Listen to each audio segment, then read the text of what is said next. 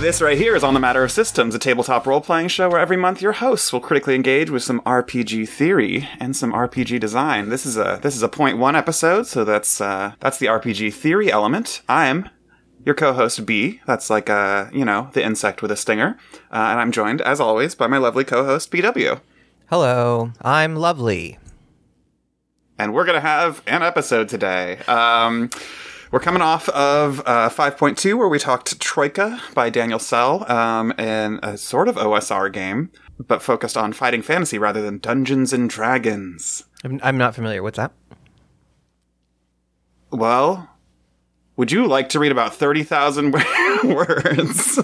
I would, and have, in fact, multiple times. Yeah, well, so today we're looking at a historical look at the OSR, a series of, well, it gets complicated here, but a series of blog posts on Simulacrum exploring OSR design at osrsimulacrum.blogspot.com. A sort of design blog by Keith Hahn, I believe is the person's name. Yes, Hahn. I'm assuming that's the pronunciation. I did not find anything indicating how his name would be pronounced. They're written all in 2021. They started in February, and the ones we looked at went from February to March, and there was like a follow-up in December that is part 5, and we're not going to talk about part 5. There's complicated reasons for that. We had a lot of discussions, but I think the sort of pithiest way I can say it is because we don't want to. Is that fair, BW? Yeah, I think so. I mean, I think, if we wanted to say more, I think also just, conceptually, right? The interesting thing to me about this, the reason why I wanted to choose this of our two options at the end of last episode, was specifically for, really, historical stuff. Basically, we've kept running into sort of the concept of OSR. And the first 4 posts are mostly about kind of getting to the history, and the 5th post is sort of where it's gone from there. And also it has some shit in it that sucks. Yeah. But yeah, for the most part, the first 4 posts are really exactly what I was sort of hoping for in some ways from this, right? Which are some kind of just timelines and information about OSR. So those are what we're focusing on. Yeah. And so I didn't really write down a context section, but because I don't really have much. Han's blog, the OSR or the Simulacrum, it introduced itself in 2017 as a blog where he's interested in specifically writing another retro clone called Simulacrum. This seems to be sort of a research blog for his own entry into the OSR as a designer. He's got a beta release for Simulacrum up on his featured post. It seems, based on some comments I read, that Hans... I don't know what his main job is necessarily, but it seems like he does a decent amount of work as a freelancer on BattleTech, which is kind of interesting. I think I came to this series of posts because it got linked on a lot of the the sort of newsletters that I'm sort of subscribed to. I think it probably came up on Questing Beast, another OSR focused blogger and YouTuber. In their link roundups, there's a couple of what's going on in the world of indie tabletop, weekly or monthly newsletters that I subscribe to. That's probably the biggest one that linked to this. I think other ones did as well. So it kind of caused a little bit of a splash in the OSR blog world, at least when it came out in 2021. As it was coming out in 2021, and that's basically what I have in terms of context. I guess now normally I would throw it to you, BW. Do you want to read the broad argument, or what do you think? Sure. I mean, I can. So I can read what you put together. So B put together, I think, a pretty good summary of basically what is sort of the fundamental claim, what is the fundamental purpose of these 4 posts, what is Keith Hahn trying to do here, and so the goal here is to give a historical look at what became the OSR. So the claim is from 1974 to about 1984, D&D primarily sorted a pretty specific style of play that now we would call sort of old school play or old school revival or old school Renaissance kind of play. So that period, 74 to 84, roughly covers from the launch of original D&D up to around Advanced Dungeons and Dragons, sort of what people refer to as like 1.5, 1.5 edition, right? And so then after that point, there were sort of additions to rules, changes to assumptions around sort of who the player characters are, and sort of the role of the GM. And all of those changes that were happening after that point shifted the style of D&D, especially in sort of like official modules and official books and everything, shifted it away from what we would now call old school play into kind of what Dungeons and Dragons continued to evolve into beyond second and third, etc. Yeah. Is that, you want to say more? I think that's like that is the overall claim of the OSR person, and the goal of these posts is to try and support that claim, I think. Yeah, and I would say that is specifically the claim that Simulacrum, that Han is making here. Yes. And that timeline is the timeline that he is building, because, you know, I'm not an expert on OSR, I haven't read a ton of other stuff, but I bet other people would point to different inflection points, and he even sort of acknowledges this, right? Where, like, he says, you know, some people call OSR just anything pre-3rd edition or whatever. So he's like making sort of more granular claims about what specifically old school, or when specifically old school play extends from until, and what rule changes sort of obviate the old school and bring in the current format. Yeah. Yeah. And then I have a, how do we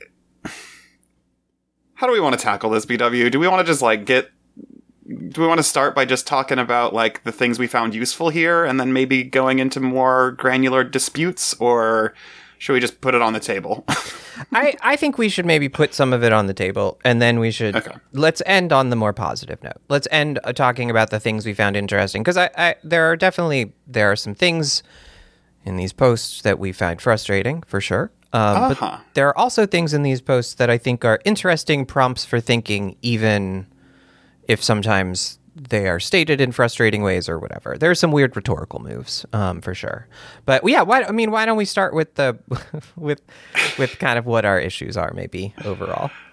I mean, so just I you know, under my bullet point where I wrote sort of the bones of the broad argument that we were just talking through. I wrote, unfortunately, The Elusive Shift came out in 2020, a year before these blog posts were written, and unfortunately, I've read that. So it's incredibly hard for me to take a lot of his claims on face, given that Han describes himself as a historian by trade.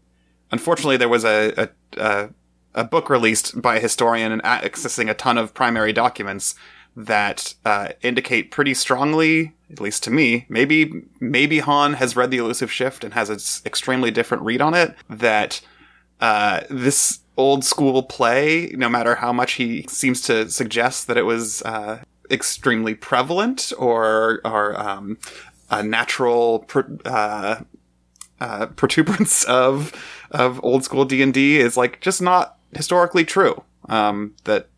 That there were people playing D&D in a million different ways, including in the ways that he explicitly thinks of as non-old school throughout this whole time. And he kind of couches his claims sometimes. And it's like, well, yeah, of course people were playing in other ways, but this is the old school way. And it's just like, I think he couches his claims in ways that are bad.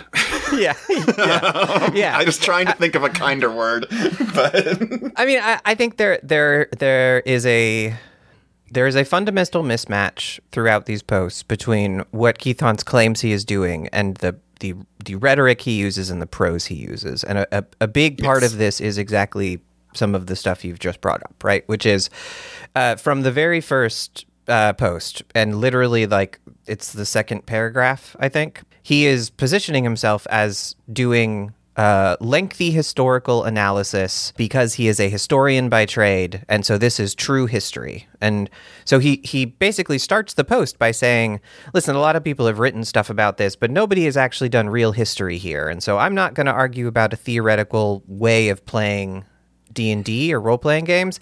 I'm just going to do real history. And then proceeds over the course of the 4 posts to strongly claim over and over again that old school style play is in fact better, and that is his strong belief, while constantly telling us that he's not actually making that claim. Yes, that's the thing. It always is just like, I am of course saying that I'm not saying that this way is better than that way, but this way is better than that way. It's just repeatedly.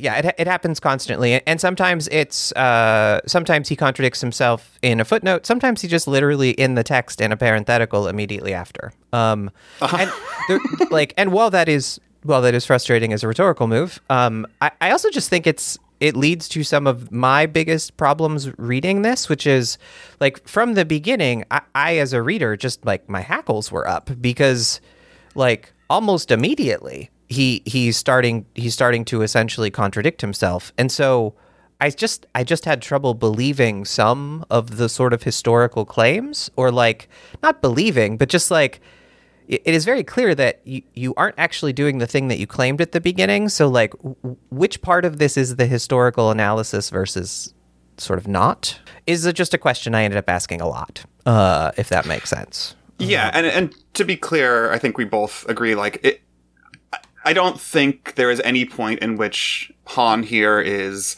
willfully misinterpreting something in order to advance his own narrative, necessarily. And I say willfully there very crucially. I don't think he's ever, like, fabricating evidence or anything like that. No, 100%. That is absolutely correct. And that's a great point. The claim I'm making is not the history here is wrong, because I don't know the history, right? That's why I wanted to read this. It is much more that, like, it's me expressing a wish, which is there's a big part of me that wished I could have sort of, for instance, not had excerpts from some of the modules he mentions in Post 1, not have him interpret them for me, sort of in the voice of, quote, an old school player or something. And instead, if he had just presented the information, right, like the primary sources, and said, here's a bunch of, so like he brings up in the first post, he brings up box text in these D&D modules as like one of the things that led towards the abandoning of old school play. And he presents the text, and then he talks through the text, and he sort of presents what like the old school person how they would read this and why they would be frustrated by it, etc. Yes. And there's a lot that he brings in there. And to your point, there's a lot, like to your earlier point about the Peterson, there's a lot he brings in there that's like, old school players do this, and that's what old D&D was. And like, I just think that's a very strong claim that seems to be directly contradicted by information in the Peterson. Yeah, by primary sources. Yeah, which just ends up sort of, again, kind of confusing the point of like, there's just some really good work of like what are the modules that a person who is interested in this style of play, which did exist, right? It's just one of the many different types of play that were happening. But like, if you were a person who really wanted that old school style play, like, it's very interesting to me to go, cool, yeah, like, what are the modules that you would point to and go, this is where we started to feel like, oh, this isn't really for our play anymore. And I just wish it was a little more of the history and less of maybe the analysis.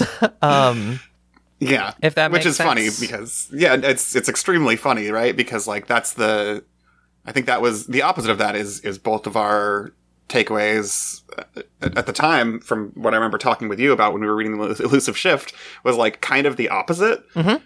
It's like, okay, Peterson just keeps being like, and then this happened, and then this happened, and then this happened, and then this happened. And I was like, okay, but like, could you contextualize things a little bit? Yeah. Well, and so like you have, so for dear listeners, yes. You have gone through B, and you have actually like re-listened to old Game Study Buddies around sort of when they were doing their like old school role playing, old D&D. Their tabletop unit. Unit. I couldn't remember what the words they used for it. I have not done that. I read the Peterson. I also read that Forge book that they read. It was a very good bit in our episode. I hope that's what you're laughing about. It is. Yep. It was a very good bit. But I have not gone back and revisited that. But even I, when I first read this, had the Peterson in mind, just like, is you're really presenting this as a monolith, Mr. Hahn. And like, my memory is that is super not at all what Peterson was presenting. And yeah, to the point you were making, this actually, like, these posts really made me appreciate the Peterson. Like, Peterson is doing really important work, right? Which is, yep. he is gathering information, and he is organizing it, and he is helping to like put together timelines with clear for like primary sources. Like, it is incredibly good and useful historical work. These posts are not quite that, but they're useful still. Absolutely. I should say, like, I shouldn't claim that is exclusively our reaction, because that is Michael Lutz and Cameron Kunzelman of Game Study Buddies and the Range Touch Network in general. They also touched on sort of the feeling that the elusive shift is really, really useful, but also could stand to have some theorizing, and they have a much better and longer argument about that you should go listen to, because it's interesting. Yeah. I think on my end, like the other big like rhetorical movie thing that I will point out, which I think is more just kind of, if you go in and if you have not read these posts and you end up wanting to read these posts, because I do think that these first 4 posts are like pretty, like, if you can get through the rhetorical stuff, like there's some really interesting stuff here and like interesting history, specifically from like this OSR perspective. Yes. But the other thing that Keithon often does is he will bring up a rule change, for instance, right? He will say like, and then they brought in skill checks or whatever. And then he just immediately in the text goes, well, and clearly all of the bad things that come from skill checks are. And then he'll list off every possible, like, they're not all like logical extreme sort of things, but it's a lot of like, well, and if you use skill checks, then nobody's going to talk to each other at the table anymore. And they're just going to say, I roll perception. And that's what everybody's going to do. Yes. And so there's a lot of like, here's the thing that I am saying the OSR folks were frustrated about in the rule set. And the argument that I'm going to provide for like, this is why it matters to the OSR, oftentimes to me tends to take the like worst possible reading of a rule set or a mechanic change or a piece of guidance or whatever. And occasionally Keith will then say the positive thing, right? He'll be like, but obviously skill checks can be useful for XYZ, but like they're in footnotes or sometimes multiple paragraphs later as an aside where it's like, well, and of course you could use skill checks and they might be helpful for X, but, and like, it's just like, I guess the way I'm thinking of this first section now is mid us doing this first section of this podcast is me going, hey, are you interested in reading these posts? Here's some things to keep in mind. Yeah. Yes. Because if you're a reader like me, you like will get tripped up on that, which I did on my first reading. Every time he brought something up and then was like, well, and obviously all of the bad all of the bad reactions to this are the things that would happen, and they were the only things happening, and old school people, and I was just like, okay, whoa, I've lost the point of where we started. And where we started is a thing that I do understand, which is like in part 1, for instance, like changing to box text and having like specific, more narrative focused stuff is definitely a change from older modules for some folks, possibly. And like, that's interesting. I just wish maybe the other stuff was either shunted aside or etc. Yeah. I mean, so I think another thing that probably should have said earlier, but I didn't think to say until just now is like, we talk about how he talks about the shift away from old school play. He does not, he kind of slowly introduces what he means by old school play in bits and pieces over the course of these four posts. But this does not start with like, here is old school play. He does not start with a definition here. He starts with, the thing you read from where he, refers to this as a lengthy historical analyst and calls himself a historian by trade. And then the first section is the decline of the old school. And he just sort of like glosses over the first, 4-5 years of D&D to start getting into the sort of the modules and the adventures that take turns away from old school play, which is again undefined, which is a way to structure the thing. But if we have not defined old school play, it's because there is no real concise definition of old school play here. And I think that's a thing that we talked about off the pod, is one of the other things to keep in mind about this series, despite it being called a historical look at the OSR and starting with him trying to sort of fill a gap in, looking at the history of the OSR rather than just sort of like writing another manifesto or whatever, is to keep in mind that this is for people in the OSR. This is for people that Keith Hahn talks to, I think, on blogs pretty regularly, despite the appearance of it being a, like, bring it on in, y'all can learn what we've been up to. And I think remembering that helps me with some of my frustrations about this, is like, okay, I'm not the target audience here. The target audience here is presumes people who are actively playing modules for AD&D or whatever. And then it is just like, here's an argument for how we got to where we are.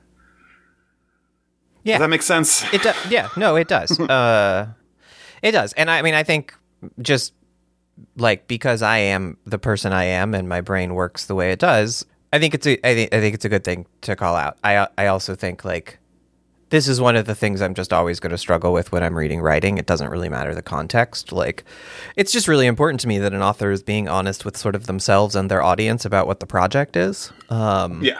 Especially if it's something like this, right? Where it's, we're talking about the 4 posts, but with the 5th post, it is longer than the game Troika in terms of word count. Yeah. And like, if I'm gonna spend that time, like, I don't know, it's just, it makes sense to me, and it matters to me personally that, like, I have a sense that the author is kind of like being honest about sort of what the project is, essentially. But yeah. Should we? I feel like we should jump back to the skills thing, because that's I feel like one of the main arguments here.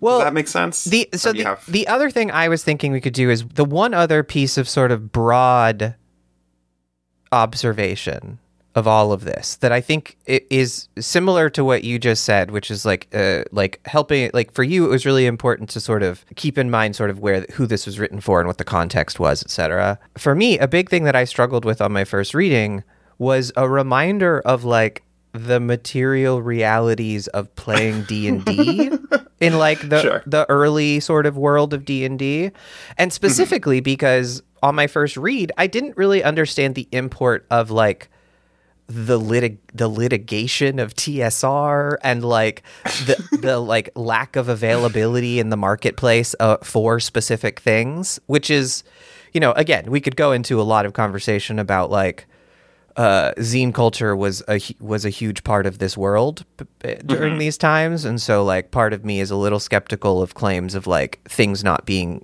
like, you just can't get your hands on them, just because I would imagine people were making photocopies. But when you combine that with, for instance, the famously litigious TSR, that this is, I think, important context, and I'm saying this to me, myself, right now as well, right? Which is, this is also important context, which is when we're not just talking about just a hobbyist thing, right? We are talking about a way of playing a game that is run by a company and that is owned by a company and that is IP, and that, like, there's now, like, all of those legal structures in place around it. Yeah.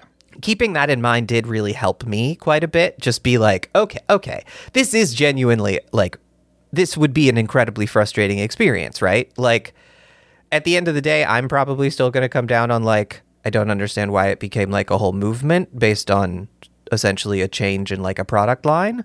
But I also do understand, like, if this is a thing that is important to you, this style of play, and the source that you have for it is just the company, and they're also keeping it on lockdown, that started to help me understand, again, even if I disagree with some of their readings of some of the box text or some of the rules changes, right? Like, that is a real like that is a real and frustrating position to be in, to be like, I have a hobby. It's important to me. It's like part of my social life.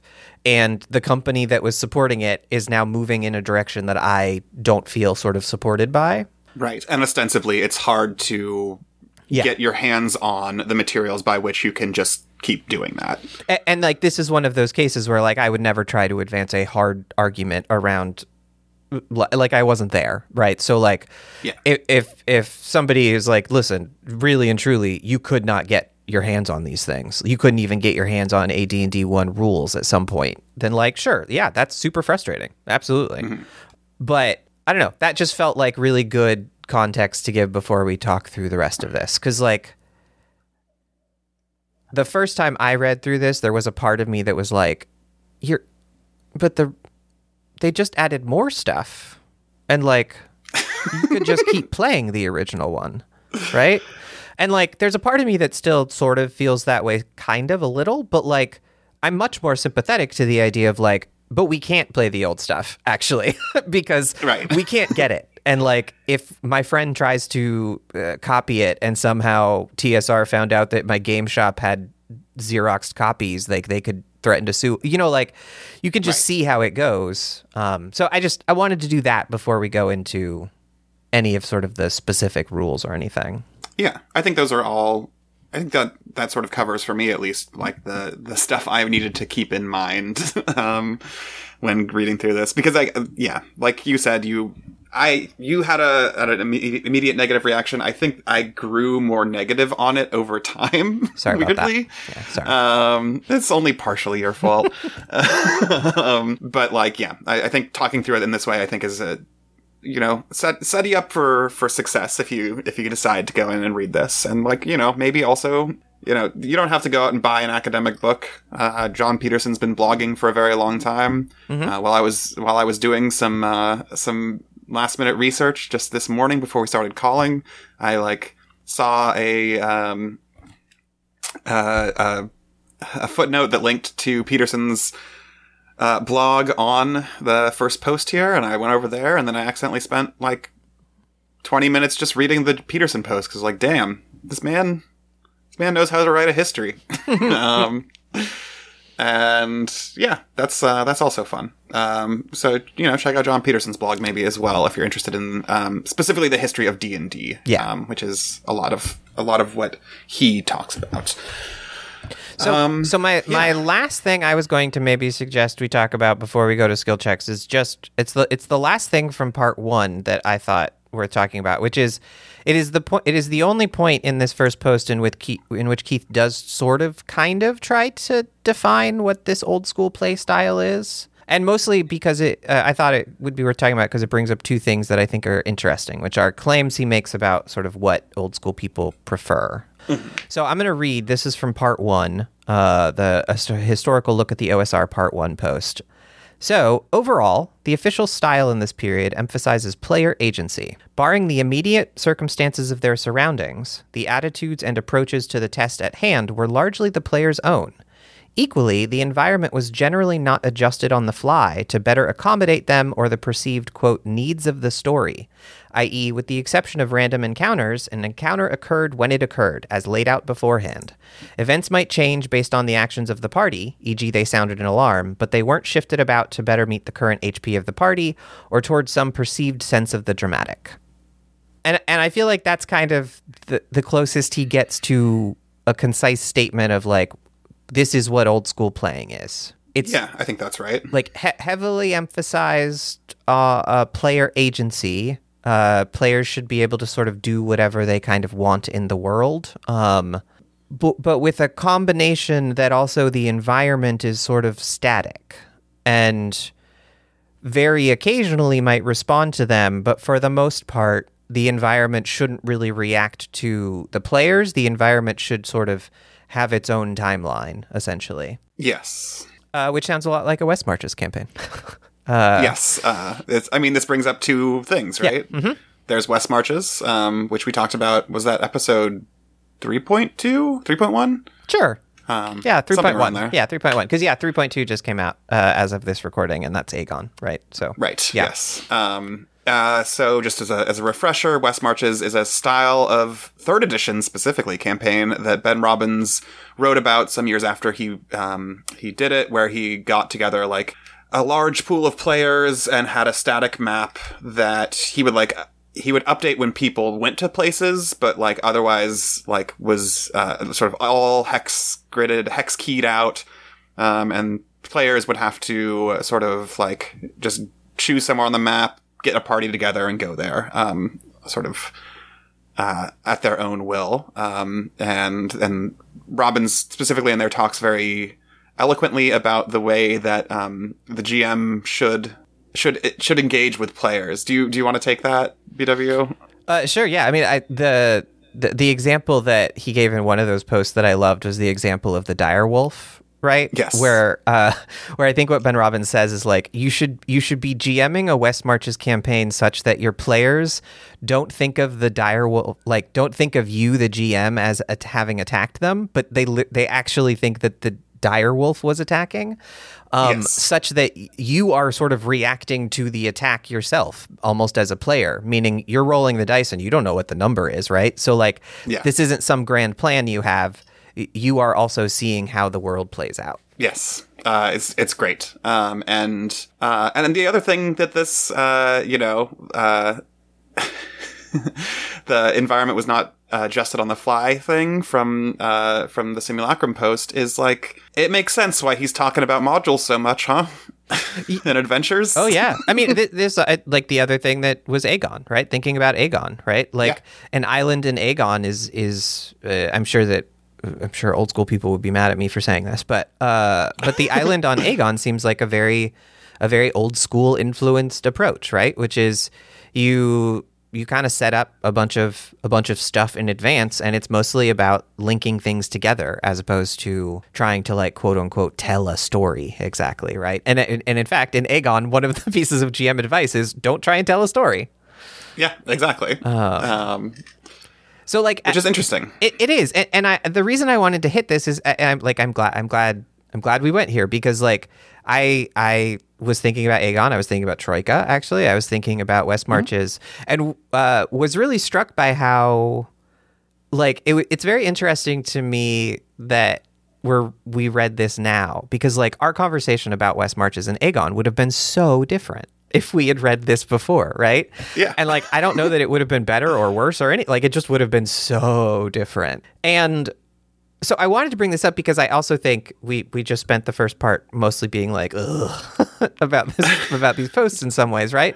But like, this is not a complete definition of what old school play is. And I have a lot of questions about what player agency means here, right? Sure. But like, this is this was very helpful to me because it also helped tie this to other things I understood, right? Which is what I wanted out of these posts, which is help me orient the things we've touched on that I know are sort of OSR adjacent, but I don't really understand what that means. So yeah. And now we have a better idea. Yeah, exactly. 100%. And I will say, I think I mentioned this not on a recording, but like, I think I mentioned literally in the first recording, maybe 1.2, that I had prepared, like, or maybe even 1.1 that I knew what we were going to do next, and it was this. I've been holding on to this since we've been recording this show. Amazing. And even though I hadn't read it in full until, this last couple of weeks. And to your point, I think if we had done this as 2.1, we would have had very different conversations about, like you said, like Troika, especially, Aegon, West Marches especially. Mm-hmm. I think we would also have had this, I suspect, without some of those backstops to make some of this more interesting to both of us. We might have been really mean about this. 100%. I'm glad we're reading this now and not then. Absolutely, 100%. But yeah, just a little behind the scenes there for everyone. Yeah. Well, so to jump back to the thing you brought up earlier, I think you're right, which is like, I think talking through the skill systems, which was part of the part 2 post, is probably like the biggest, meatiest kind of example of here's a rule change. This is sort of what we think it leads to as old school players and why we disagree with it. Yes. So it's partially because I've heard other people in OSR sort of talk about this as an inflection point, but I think if we were to talk, I think we could talk about this and encompass basically the entire argument. I agree wholeheartedly. And so can I just pull this quote that I pulled? No, this time I'm going to say no, actually. Okay. Improvise, B. I'm just kidding. Please read your quote. So he claims, I clicked away from it because he said no, and okay, back. Skills also almost inevitably shift the playstyle to what one might call button-based gameplay. Players no longer feel the need to describe what they're doing because the relevant skill check, or its kissing cousin, the attribute check, allows a shortcut. This is dense, and we've kind of already touched on it, right? This is an example of Han basically saying, God, how do you even start tackling this? What do you think? Well, why don't we start with a simpler question? What are skills? What is a skill check? A skill check is a thing where where the book says, roll this kind of die using this skill to resolve this action. So this is the classic, you have a 2 in sneak, and so you roll a d20, whatever you get, you add 2 to it, and that's your sneak score on a skill check. Exactly, yes. And so the argument here is, so the section is literally called The Decline of the Old School - Skill Systems. And yeah, I mean, the big claim is what you read, which is skills almost inevitably shift the playstyle to what one might call button-based gameplay, and then talks about sort of player behavior and how that affects the skills. And so I think the thing you were going to start on is the rhetorical move, which he does. Am I correct on that? Is that what you were sort of starting on? I think I was going to actually start with they inevitably shift the playstyle. Is that what you mean by the rhetorical move? Yeah. So before this, it happens a couple times, but this is what I meant earlier when I said bad in ways he couches things. He has claimed already a couple times up to this point that you have to look at the effects of rules, not the rules themselves, which I think is generally a good claim. But one that I think he twists here in a way that kind of sucks. Yeah, the animating question, according to Han at the beginning of the second post, is what sort of gameplay does this rule actually create? As sort of the motivating question for looking at mechanics.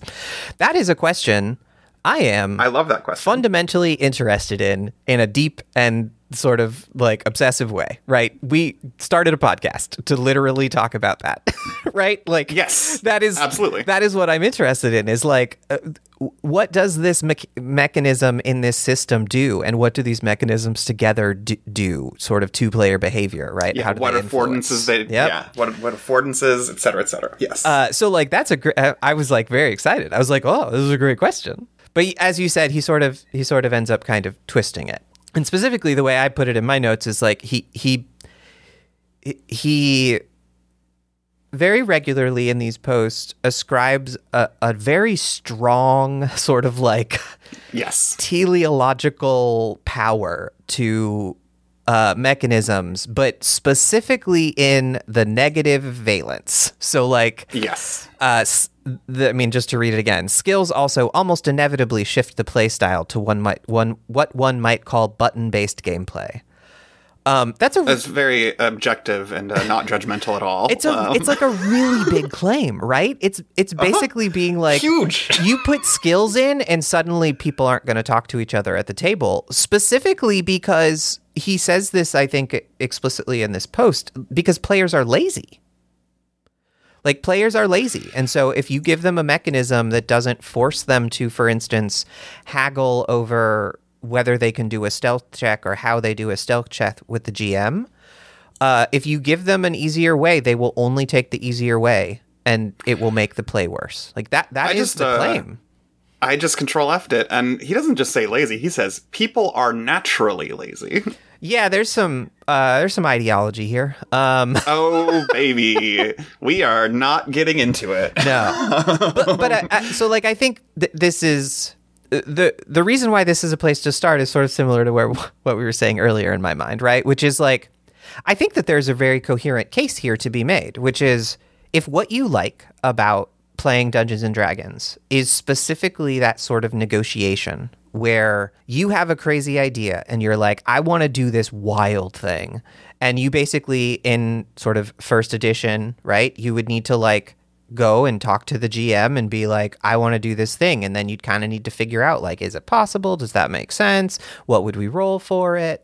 And so if your sort of game moves to a system that takes that away or like gives a different option that's easier, I can understand why you're like, well, that's frustrating because like this is taking away something that we feel like is important, right? But also, I don't know that you need to make the absolutely strongest possible version of the claim that these are negative skills to make that argument, right? Like, to me, it would be enough to be like, this is why OSR started to exist, was just we wanted to make sure that like we were continuing to expand on the rule set or like the ideas of like this being the way we role play. But that's definitely not the way this argument unfolds. It's a much stronger claim, right? No, yeah, it leads to, well, and then after the claim of naturally lazy, there's a footnote where he's like, and well, this is to your earlier point also, right? There's a footnote where he's like, well, and there are some arguments that like not having to negotiate every single thing, it might actually be useful or whatever, period. Mm-hmm. Like, end of footnote. And it's just like, it is exactly what you said, right? It's like him being like, this is the thing he does over and over. Here's a claim. Here's the strongest possible argument for why that claim teleologically is or has a teleology to it. That teleology is negative and it is disruptive of the old school. Anyway, I'm not biased toward the old school. So here's a footnote where I kind of make vague overtures toward how you might otherwise interpret this without undermining my own point anyway. Yeah, there's a lot of there's a lot of system does matter feelings to these posts of like, the thing I said a lot in that first episode, right, was like, there are a lot of points where I'll be like, oh, oh God, that's where you took that? Okay. In system does matter. And usually in system doesn't matter, it was that fast because it's just so much shorter, right? But yeah, like so like I'm gonna jump around a little, right? But like the big thing in part 2, right, is specifically around sort of like skill systems and like how do you do things in the game, like in play. And then part 3 is specifically about a change in second edition around combat being able to give XP in addition to like gold giving XP, which in old school play, the way you got XP was loot and gold, right? And we could talk more about the very specific things here, but in both of them, he does the exact same move, which is he says, here's a thing that was like a change that was being made to Dungeons and Dragons and the rule sets and all of the books that came with it. And it was something that sort of contradicts old school play. And like, I just, as a person, struggle with why then people want to move that next step to then go, and because that new thing exists, that's actually bad. Like, it's bad that I want to play this game in one way and these other ways now exist. And the reason I'm saying this is because, like, again, keeping in mind some of the sort of material realities and like the sort of production and right, like how things got distributed and TSR being litigious, etc. Totally understand that. But like, the gold change, for instance, was literally just that it was an option. It wasn't that gold for XP was the only option. It was now that there were like 8 different ways that XP could be handed out.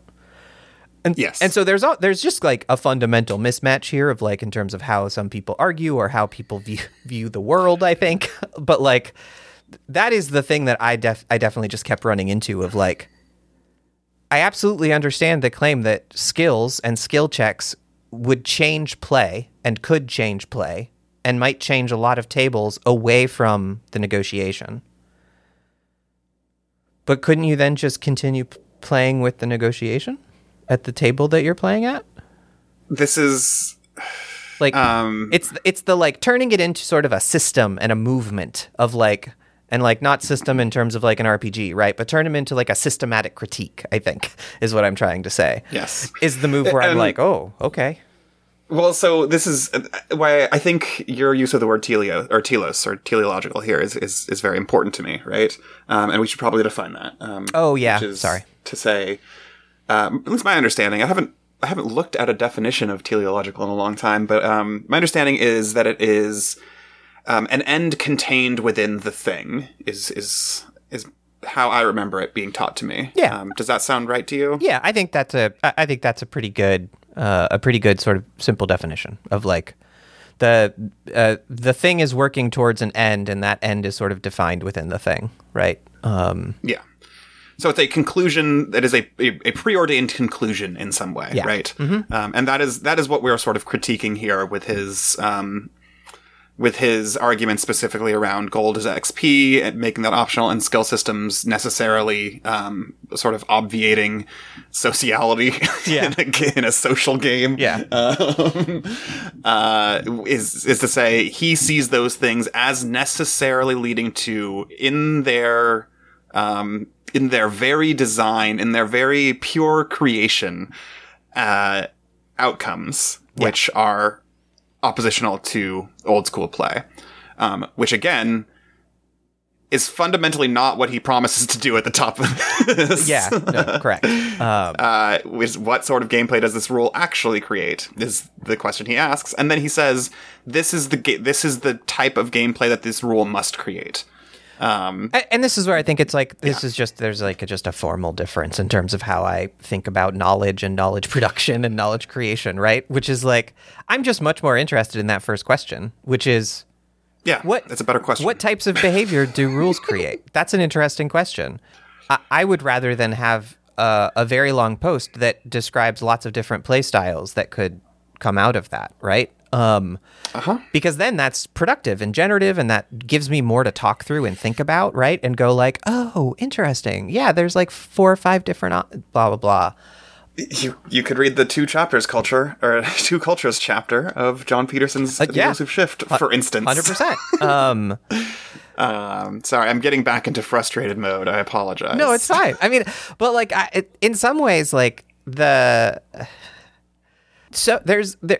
talking through this has in some ways made me, I think, somehow more positive on this, just in that, like, you're draining the joy out of me. I think I am. But like, I think that these are suspect history, right? Because like, it is clearly not doing the thing it's claiming at the beginning. Mm-hmm. It is advancing very strong arguments around sort of how mechanisms work and how they affect people and play at a table. But it does give me a pretty good sense of like the thing that I didn't have at the beginning, right? Which is, what does an OSR or a person who's interested in OSR, like, what are the big, broad, general things they're interested in? And I actually think I have that coming out of this. I have a lot of questions about specific language, but like, I understand the idea of a dungeon delve, and I understand the idea of like, we're not heroes, we're sort of like sort of more regular folks who just like are adventurers and want to go and gather things and gather loot and explore, right? And they're really into not role play, but like the negotiation and like the strategizing, right? Yes.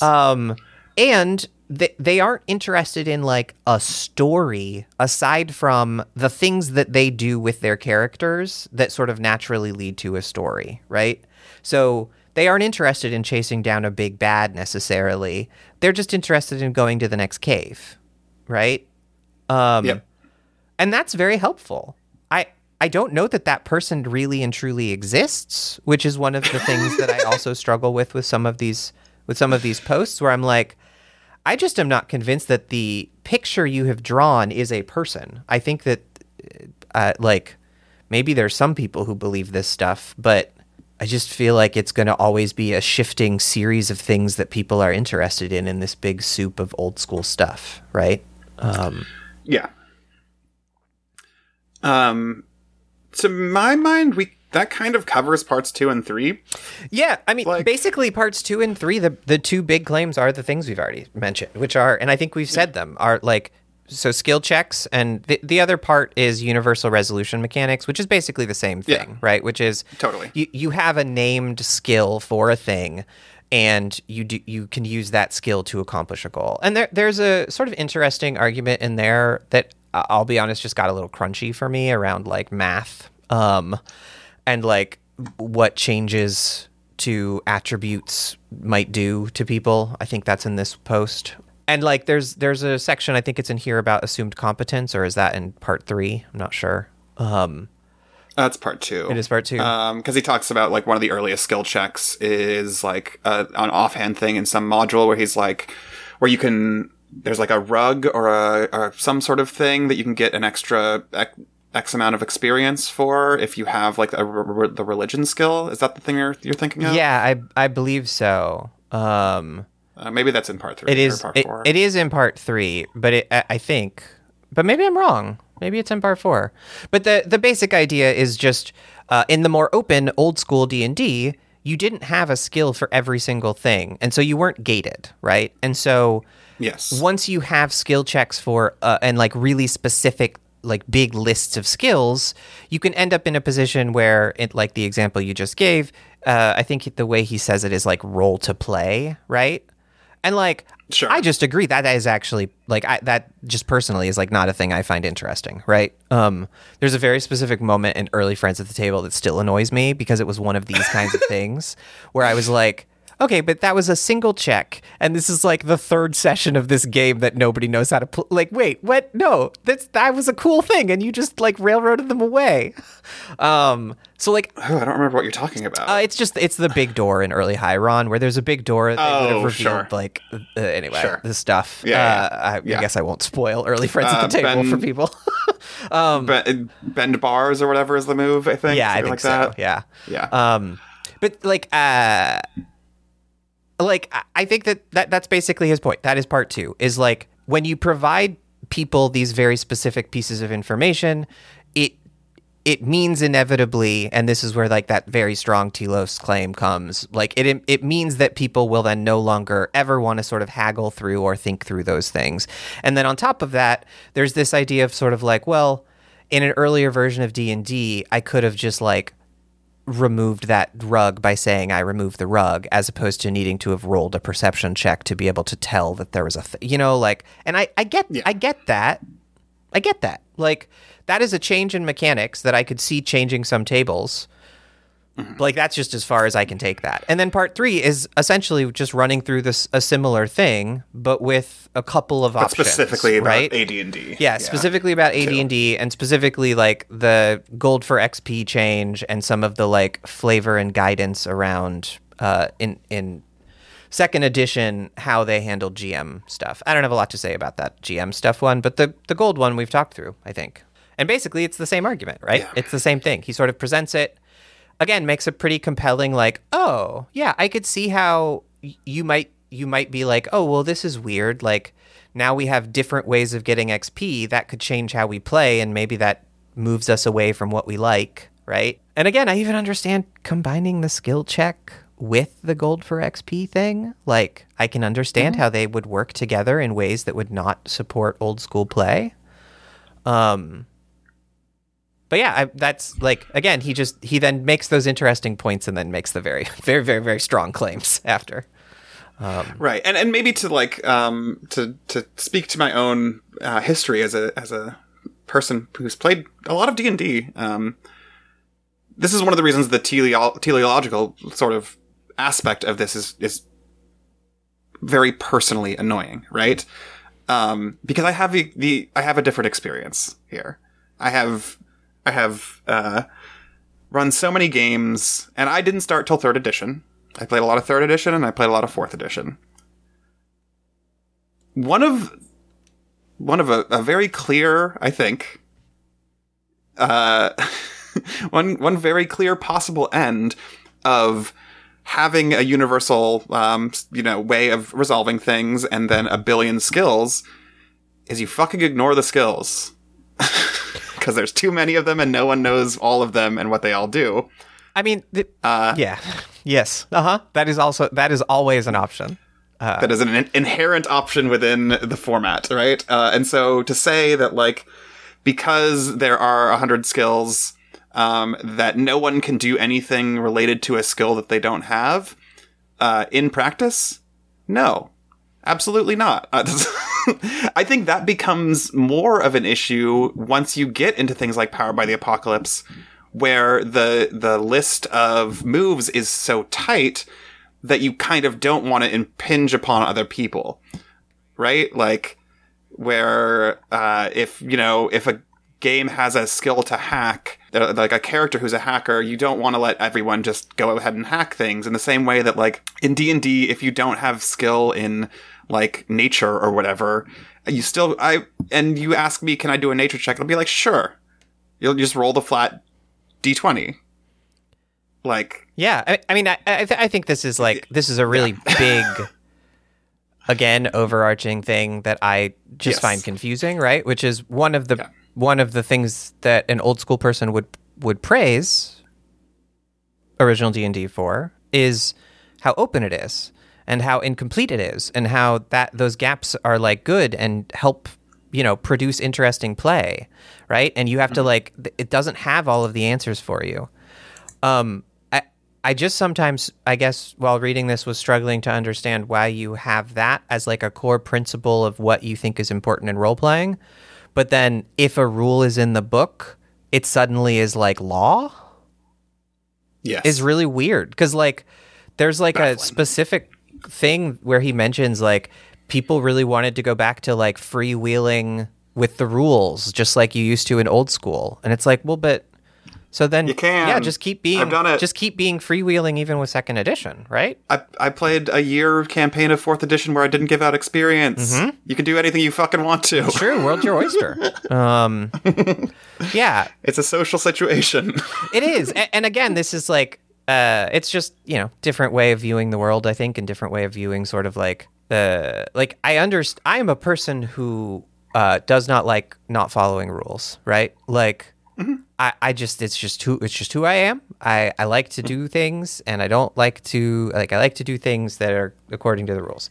Now, that said, my politics mean that I think a lot of rules are stupid in society, right? But, like, that's just like that is if I'm going to read a system, I am going to want to follow the mechanisms in the system because I think that's interesting, and I'm interested in seeing how they play together, right? Sure. If what you're interested in is freewheeling hack and slash old school D&D play, then, like, you can do it. You can do it. Yeah, you can just do it, guys. You can just do it. and so this is where we're going back to the sort of the kind of market stuff, right? Where it's like, I do just kind of still come back to, like, the thing that early old school folks were mad about, right, was essentially that a new version of their game existed, and they wanted more modules, and, like, that's kind of what it boils down to in, like, a very real way. And, like, I get it. In the context of that world, there were probably a lot of people who just assumed you needed modules to, like, have new places to play or whatever. Or people who just liked running modules, yeah, right? 100%. Like, that's also legit. Absolutely. Like, yeah. Couldn't be me, but, like, that's clearly the market holds up. That TSR sold a fuck ton of modules up through, like, 85. Yeah. Like... Yeah, I was looking at it. I think they were doing like 22 million in sales in 1985. Christ, really? Yeah, because that is. I think that was their peak for a very long time, up until, like, 5th edition. But, like, that is Satanic Panic. Like, interesting. Hits the hits the mainstream. So they're still in game stores at that point, but not. But now everyone knows what it is. Right before they get pulled out of game stores because... because that would be... I was probably reading... dear listener, I grew up very religious. I was reading Satanic Panic novels, like Christian novels, probably when I was like 12 or 13. So that would have been like very early 90s. Yeah. And so the point being, Satanic Panic had grown to the part where in the Christian media world, like that ecosystem, there were multiple authors who were known as primarily people who wrote weird Satanic Panic novels that were just pure fiction, like just pure creativity, having no basis in what actual Satanism is or anything. But they were very popular. My dad loved them. But yeah, should we jump to the 2000s? Yeah. So I mean, that's kind of what I was going to say is like basically what we have talked about is kind of we've gotten through second edition for AD&D, right? Yeah. And then it's the part 4, which I'll let you kind of talk through what that post is. Yeah. There's interesting stuff in here. Going back and rereading it, I was like, maybe it's less interesting than I thought it was the first time I read through. But to sort of give the long and short of it, this is Han's sort of argument about where, like, the actual OSR. So we're out of D&D and now we're into the foundation of the OSR. And like the high level is basically in the early 2000s. First there's the OGL released with the third edition, the open gaming license that we've talked about before. And he puts a lot of this onto the OGL, interestingly.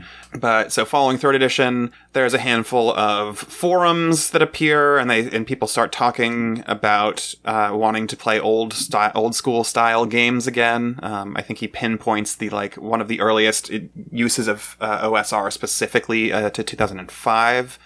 On one of these forums, and then he sort of picks out 4 games that sort of launch OSR as a design movement, as he would say, or a market segment, as I would say. Yeah. This is basic fantasy role playing, OSRIC, the old school reference and index compendium, Labyrinth Lord, and Swords and Wizardry. Those are all between 2006 and 2008. They sort of lay the foundations for what he and a lot of the community calls retro clones, which is to say, they basically rewrite some edition of pre-second edition AD&D Dungeons & Dragons. Yeah. Meaning either original Dungeons & Dragons, AD&D 1, the basic / expert Dungeons & Dragons, the Beck Me box. We have sort of skipped over the fact that there were like 6 or 7 different editions of variations on Dungeons & Dragons between the original and second edition AD&D, because go look at a timeline. It's much easier to understand that way. Yeah. Well, I mean, and it's worth saying that it, again, is like some of the stuff that I found kind of useful here is just a person who was not, I mean, I was a child. I was a very small child. During like the very early parts of this, but even early aughts, I was in college, but I was not this type of nerd at that point. Right. So some of that stuff was just interesting. And this post was probably the most interesting to me just in terms of timeline of like, I had seen some of these names before, but like just putting them all together, it's like, oh, wow. Okay. Totally. Yes. Huh. And I think this one stands alone in many ways. Yeah. I think the first and the fourth one, you could just read those two and get probably a lot of what you get out of, or a lot of what I got out of these, this whole thing. But yeah, I agree. And like, honestly, like, OSRIC is like one of these things that is just very pleasing to me as a person. Like, it's just pleasing to me that it exists.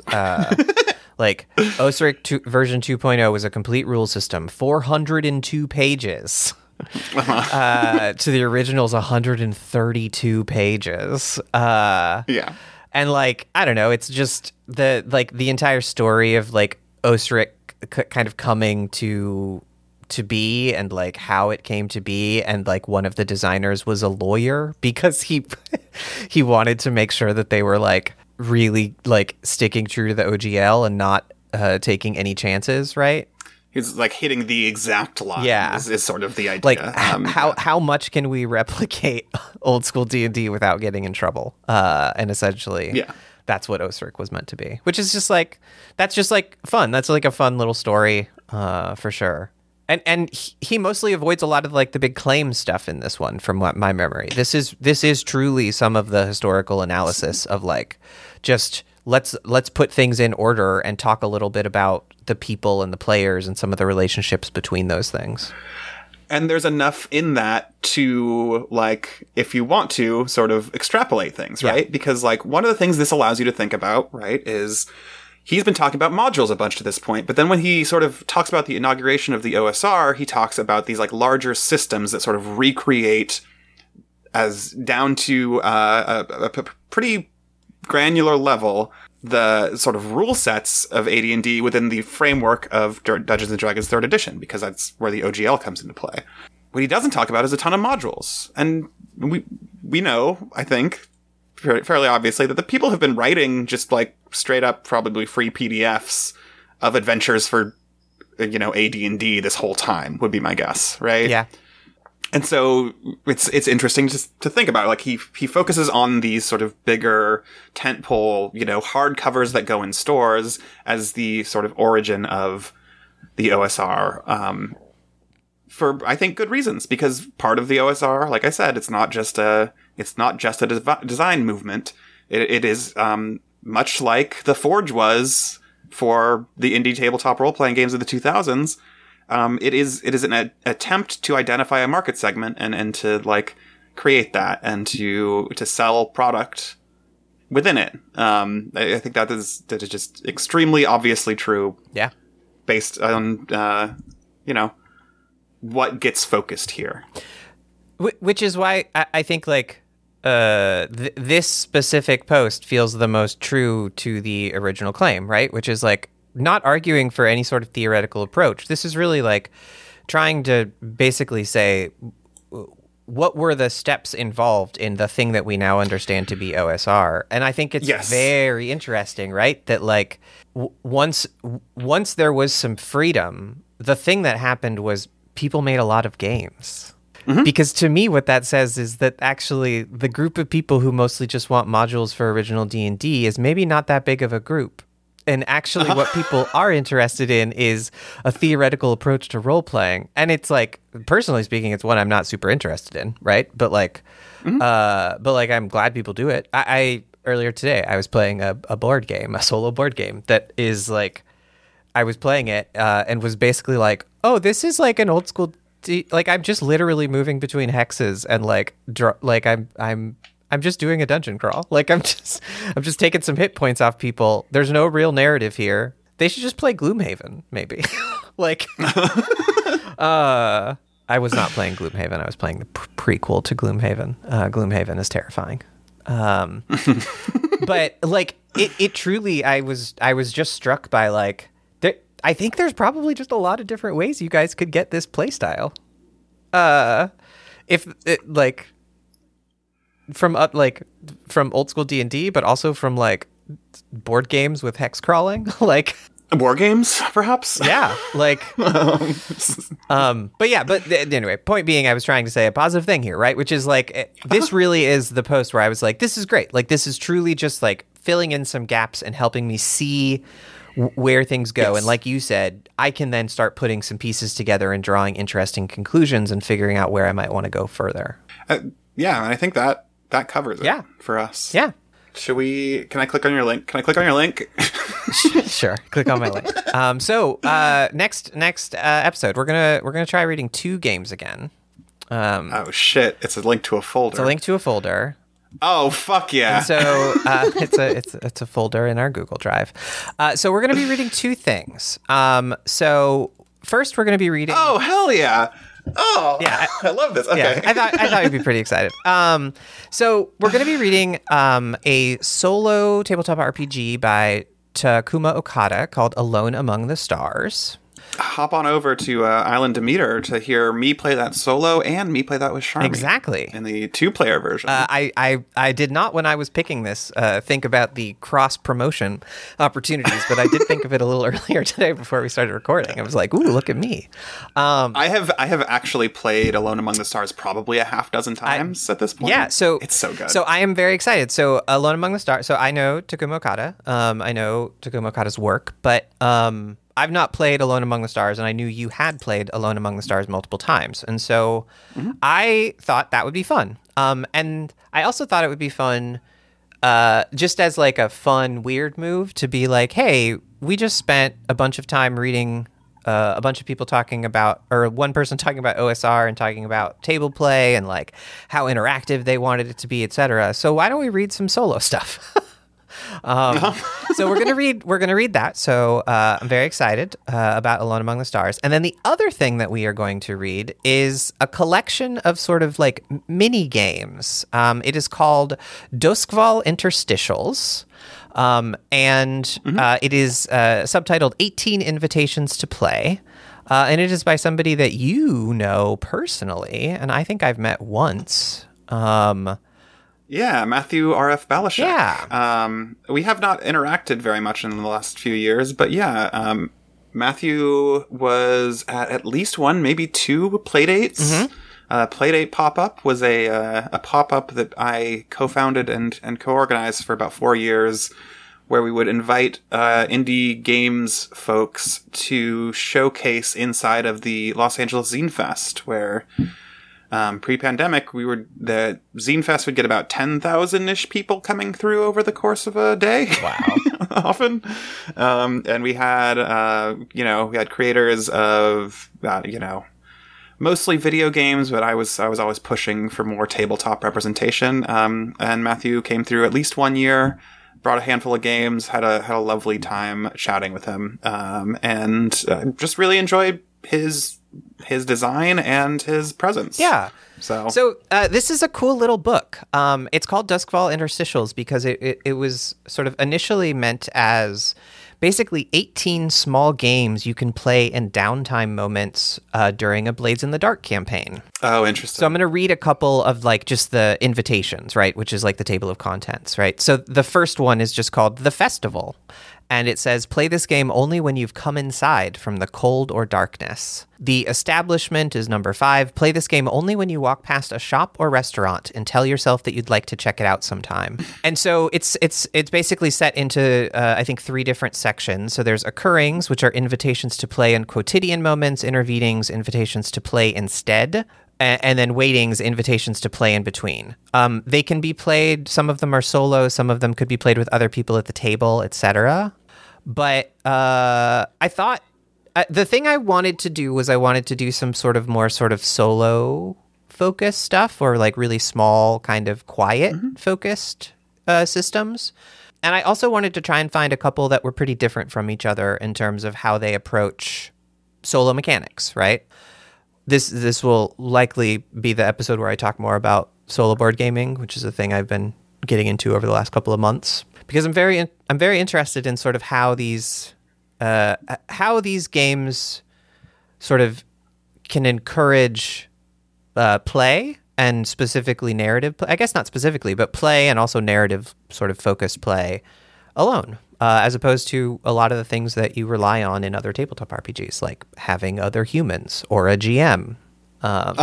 So those are the 2 things we are going to read: Alone Among the Stars and Duskval Interstitials.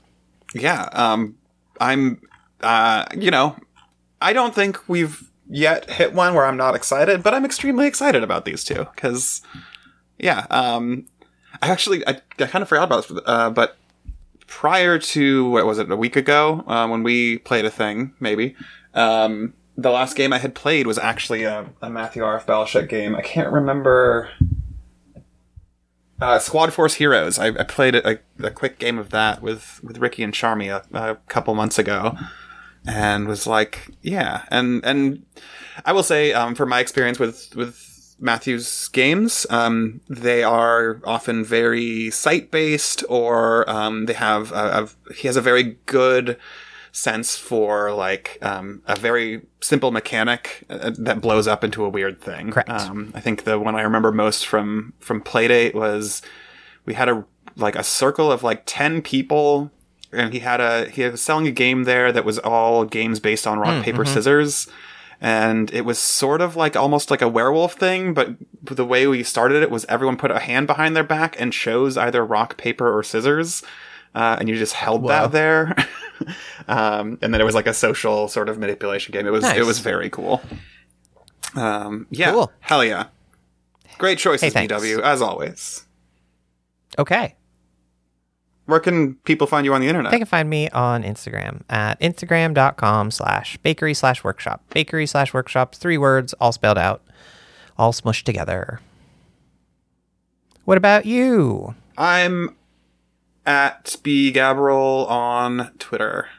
I'm not going to spell it because fuck them. Also, it'll be in the show notes.